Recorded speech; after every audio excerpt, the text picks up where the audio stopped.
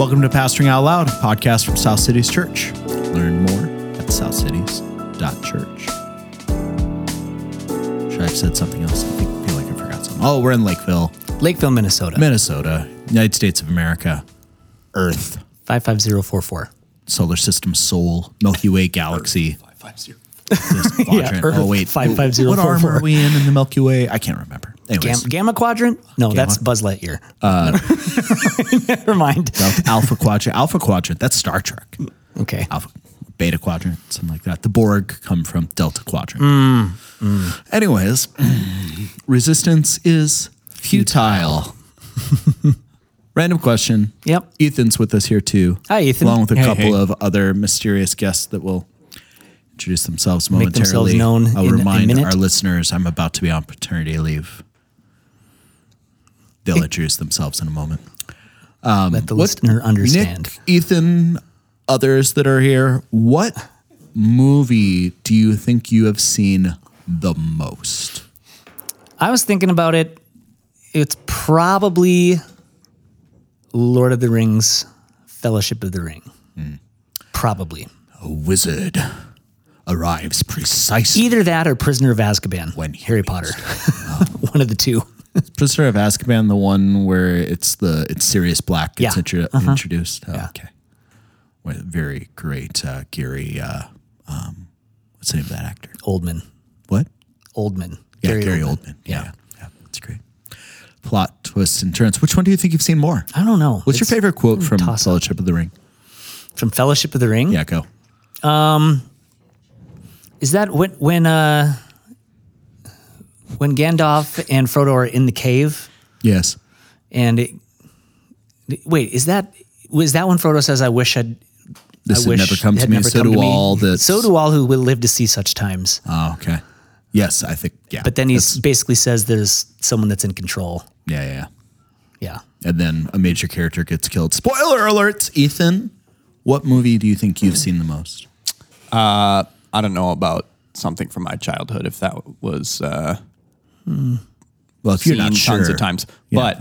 But in more of the adulthood, it has definitely been Black Hawk Down. Due to a myriad of baseball trips in high school, and that was the only movie on my iPod Nano.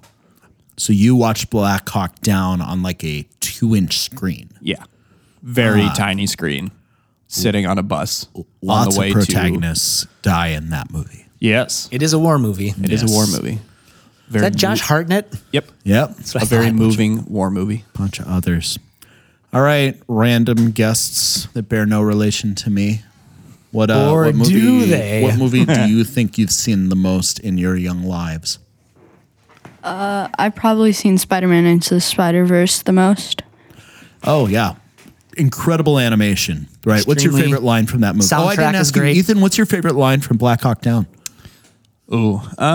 Something like, ah! Get to the chopper. Oh, wait, that's not. That's Predator. That's not Black Hawk Down. Yeah, you don't want to get to the chopper. Right. Black Hawk Down. Yes, exactly.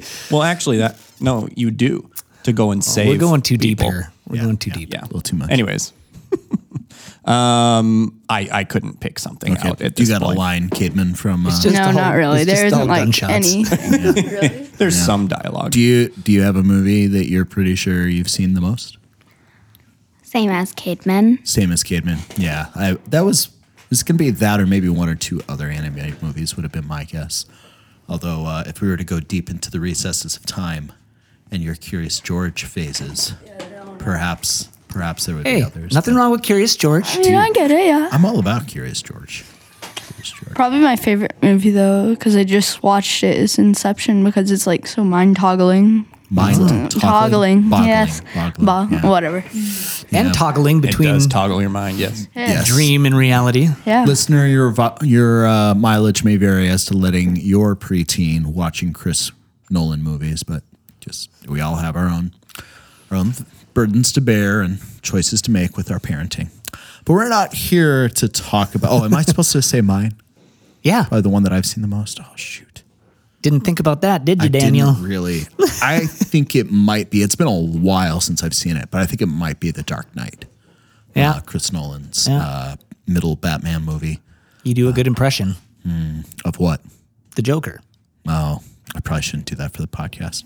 My favorite line. Ask him in person next time you see him, listeners. Ask me in person next time. Some people just want to watch the world burn. That's what Michael Caine's Alfred says to Christian Bale's Batman, Bruce Wayne. So I think that's probably true. But we're not here to talk about the world burning. Nope. Or Into the Spider-Verse, or Curiosities and Georges, or Blackhawks being shot down, or rings being fellowships being broken. And journeys. Yeah. And journeys, etc. We are here, though, to kind of talk about a journey. Yes. The journey is scripture from Genesis to Revelation, and talking about what we've been repeatedly returning to in the series on series on Genesis. You just want it so bad, Daniel. We'll go to both probably in the sermon series on Ephesians this fall and next year in Revelation. We are going to be talking about the covenant triad or covenant triangle today. Something that we've mentioned on the podcast, certainly has been mentioned in sermons a bunch. Especially through Genesis. Yeah, talk to me. All right, Nick, covenant triad. Do we want to say triangle or triad? I always said triangle, but it could be triad. Just as easily. Yeah. I think I Covenant- remember Jason DeRoshi teaching it as a triangle. What about covenant trinity? Is that not okay? I mean, that's less clear. Okay, in what we're I'm talking gonna use about. triad. You use triangle. Okay, We'll see sounds what good. happens. All right. Triad just is like, I think of like, mob, bosses from somewhere overseas. The Yazuka triad. And their stuff. That's Triangle, I always think like the Bermuda Triangle. Oh, that's true. Or you get lost in it. You get lost in this. Anyways, what is the covenant triad / triangle that we've been mentioning in Genesis? So the main point is that throughout Scripture, what we're seeing is how God is relating to his creation, specifically his people, right? And so what we see in the first few chapters of Genesis is that God creates, and he creates mankind to be in fellowship with him. So he creates us to relate to God, right? To be in his presence. And then he creates this place, right? The Garden of Eden, which is kind of foreshadowing like a temple. It's like a place of worship, a place of God's presence dwelling with man. And so what we see is this covenant triangle of God's people in God's place, enjoying God's presence. Yep. So that's it. Those are the 3 points of the triangle. And the rest of Scripture after Genesis 3, because Genesis 3 comes and that's kind of fractured, right? Sin enters the world. Yep. Adam and Eve try to hide. They try to hide themselves, and their fellowship with God is broken, and they're kicked out of God's place, kicked out of the garden, right? Yep. So now the question is, what's going to happen? And God promises that there's going to be a coming seed, a coming promised seed who's going to crush the head of the serpent and reverse the curse. Is it good that Adam and Eve are kicked out of the garden? Yes, Why? because that's one of the effects of sin, Yes. is that sin cannot dwell in the presence of God. So and it's- that's the Yep. place where that's meant to happen. Yeah. So in a sense, being removed from God's place when sin is present is to protect Exactly. from his presence. Yep. And so the removal of Adam and Eve, though judgment was also shot through with mercy. And even in their removal, we see that God covers them, Yeah. right? Which is also pointing forward. Yeah. Yeah. So the movement then, so God's people in God's place, enjoying his presence. And then the movement that we see throughout kind of the Bible is this coming and going, coming and going. Just real fast. I mean, let's talk about bookends here. So I'm always thinking in terms of the book of Revelation. Yep. Never endingly. And Genesis 1 and 2, I think is the appropriate Yeah. first bookend before the introduction of sin in Genesis 3. Just to really quick. So God's people are originally our first parents, Adam and Eve. And God's place originally is The garden. the Garden of Eden, right? Which was not intended to be the only place of God's presence Right. in the original creation, albeit God's sovereignty and other things with the introduction of sin. But seems that Adam and Eve were meant to tend, guard, keep, expand. Expand the garden to be garden. fruitful, multiply, and fill the earth. Yep. Right. With the glory of God. Yep. Yep. And then God's presence being with them is for their benefit. And I would say the literal and also symbolic value of the tree of life is not only like a derivative thing, but points towards the very presence of God being with them. So part of the reason, this would be a much longer theological discussion, but part of the reason that they suffer the consequence of sin and death is that God's presence is no longer with them to eternally sustain them. If you remember the Israelites wandering in the wilderness for all those years, and God says to them, the clothes on your back didn't wear out. You're like all these other things. His presence was there to sustain them. Ergo, I would say Adam and Eve did not have the innate ability to live eternally Sure. apart from God's presence. God's sustaining presence. God's presence is necessary for all those benefits. And when his presence is removed, or we're removed from his presence, we see all kinds of stuff happen thereafter. Yep. What direction were they removed from the garden? The east. And what was placed to prevent them from coming back? There was an angel with a fiery sword. Yeah, is that what it cherub is? with a fiery sword. Do we see any of that geography or that imagery show up again in the Bible? Well, do you have something specific in Do mind? you have something specific, Nick? Well, I was just thinking like when Jacob goes away from the promised land Yep. and then he comes back, and what does he encounter? The angel of the Lord. Yep. Which I think kind of harkens back I think it does. to returning into God's promise and presence. Yep. And what direction does Jacob leave the promised land when he goes to Padan Aram? East. That's right, north and east. The geography of the tabernacle and the temple. Do you remember what direction when they set down that the entrance was facing? East. Yes. Yeah. Did you just guess? I actually didn't remember that, all right, but all right. Do you remember? but then there is a cherubim Yeah. Yeah. Go ahead. guard.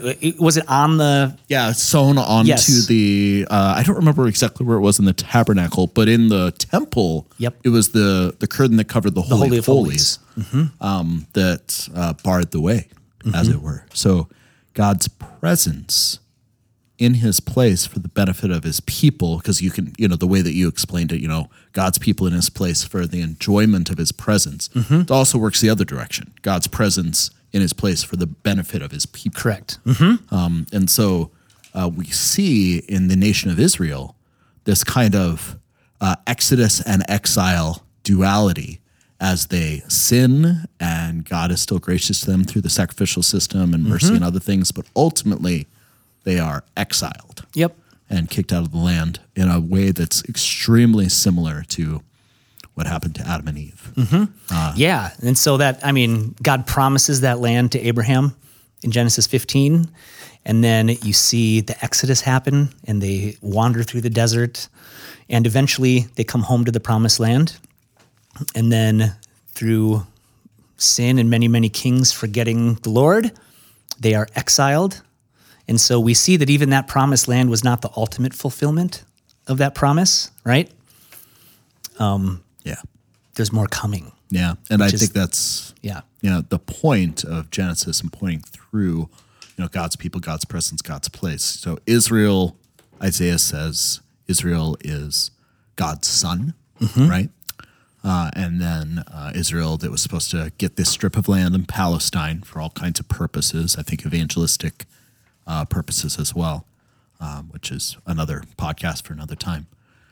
But then we see in the fullness of time, God's son comes. Yes. God's son, who, where do we see Jesus kind of embodying this idea of God's people? Like, what text do we have, or what background information do we have? Yeah. So I think of Matthew, Yep. where it's even at his birth, his family flees to Egypt, Yeah. right? And as God's son, Yep. goes to Egypt, and then comes back out of Egypt. Yep. And Matthew says this was to fulfill Yeah, what yeah. Hosea says, out of Egypt I called my son. Yep. Yep. Which he harkens even back further to the Exodus. Yep. Yep. So Jesus is taking that on, fulfilling that promise, coming out of Egypt as the perfect son. Yep. And then, we see things like, so he's baptized. The Lord says, this is my son, Yep. whom I am well pleased. And then immediately, what does he do? He enters the wilderness. Among the wild beasts Yep. for 40 days. 40 and days. 40 nights. Yep. And And why is that significant in relationship to the story of Israel? so Israel, when they go through their exodus and leave slavery of Egypt, they enter the desert for 40 years and wander. But where Israel failed Yep. in their wandering, they sinned. Yep. Jesus succeeds, and he's tempted by Satan and does not give in. Yeah. And so he succeeds where Israel fails as the true son. Yep. And then what happens after that? And there's loads of other things. Yeah. But I think it's just, the Gospel of John is replete, like filled up with stuff about Jesus as God's son. Yep. That stands in the place of Israel. So as a covenant representative. So all these other representatives, you go to the book of Romans and, Paul talks about Adam as a representative of humanity. So Jesus stands in place as a representative of new humanity. Yeah, and it says in Galatians that it doesn't, when referring to the seed, it doesn't say seeds, it says seed. Yeah, Paul is really says particular about singular. the singular versus plural. So that in Christ, we see this microcosm turned into macrocosm of God's people. Yep. But it's not only Christ as God's people, it's Christ as God's place. Talk about that. So the presence of God throughout the Old Testament was the tabernacle. Yep. In the wanderings where God's Spirit was with his people, and then eventually the temple, right? Which is the place where, his Spirit was there. They would come, experience God's presence. Yep. And his presence was among the people. Yep. Right? And then Jesus comes, and when he dies, the curtain in the temple is torn in two. Yeah, ripped in half. What separated exactly. the Holy of Holies from that what we just talked about, like here's an angel standing to guard to prevent that humanity from coming close to God, whether Israel or the Gentiles in the outer court or whatever. But now, in not Christ, yep. Now the dwelling place of, so actually Christ coming in the incarnation is the first step. He came to dwell with man. Yep. Right? John 1, he tabernacled literally Exactly. with humanity. Yep. And then when he died, in Christ, he bought the ability for us to dwell with God. Yeah, yeah. And then what happens is that Pentecost comes and, actually Jesus leaves and he says, the helper's coming and it's going to be better that I leave and the Holy Spirit come. Which is wild. I know, right? Jesus is actually there and he says it's actually going to be better because the Holy Spirit's actually going to dwell in his people. Yep. So then Pentecost happens, the Holy Spirit descends, and then the church, his people are indwelt. So we've become the new temple. We have become the place where God's presence dwells through Christ. It's his Spirit that is living inside of us. And so that's true individually, we're the temple, and then it's true corporately as a church, as the body of Christ. We are the temple of the living God through the Spirit. And then one day, our faith is going to become sight. Right. And the new heavens and the new earth will be the perfect temple, the dwelling place of God with man. Right. So I'm thinking of Jesus, in John 2, is it, destroy this temple in 3 days. Yep. I will raise it up. That he doesn't, when the man born blind from birth, receives his sight by Jesus and then he's pushed out of the synagogue. I think John is trying to, but then he comes to Jesus and he worships him. I think John is trying to point to here is Jesus is the temple. the He is fulfillment of the place temple. of this, so that the bookend at the end of the Bible that, oh man, then I saw a new heaven, new earth, Revelation 21:1. First heaven, the first earth had passed away. The sea was no more. And I saw the holy city, New Jerusalem, coming down out of heaven from God, prepared as a bride adorned for her husband. And I heard a loud voice from the throne saying, Behold, the dwelling place of God is with man. He will dwell with them. They will be his people, and God himself will be with him. There it as is. their God. There's the covenant triangle, covenant triad.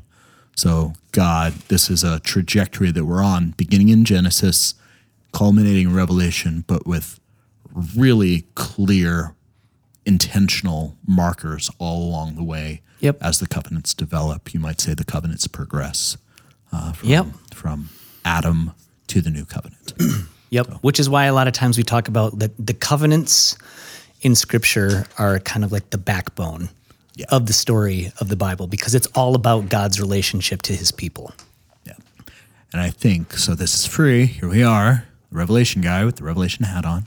Yep. This local Revelation guy. That the book of Revelation is there to help us see like our place in this part of the story in preparation for the culmination of all things in this covenant triangle. Like, we don't see God's presence fully here on earth. Right. But it's coming. Yep. How then should we live? I think that's what the book of Revelation is about. Yeah. Anything else you'd say about this, Nick? I think we covered it Covered fairly it well. all. Any other guests want to say anything else about Nick's and my conversation? I see the shaking of heads. Well, this is fun. Capping off Genesis and now headed into other things, eager to get to the other bookend of the Bible. I am too, Daniel. I'm looking forward to it. Good. Not as much as I am, but Probably not. I think that's impossible. probably not. Thanks, man. Yep.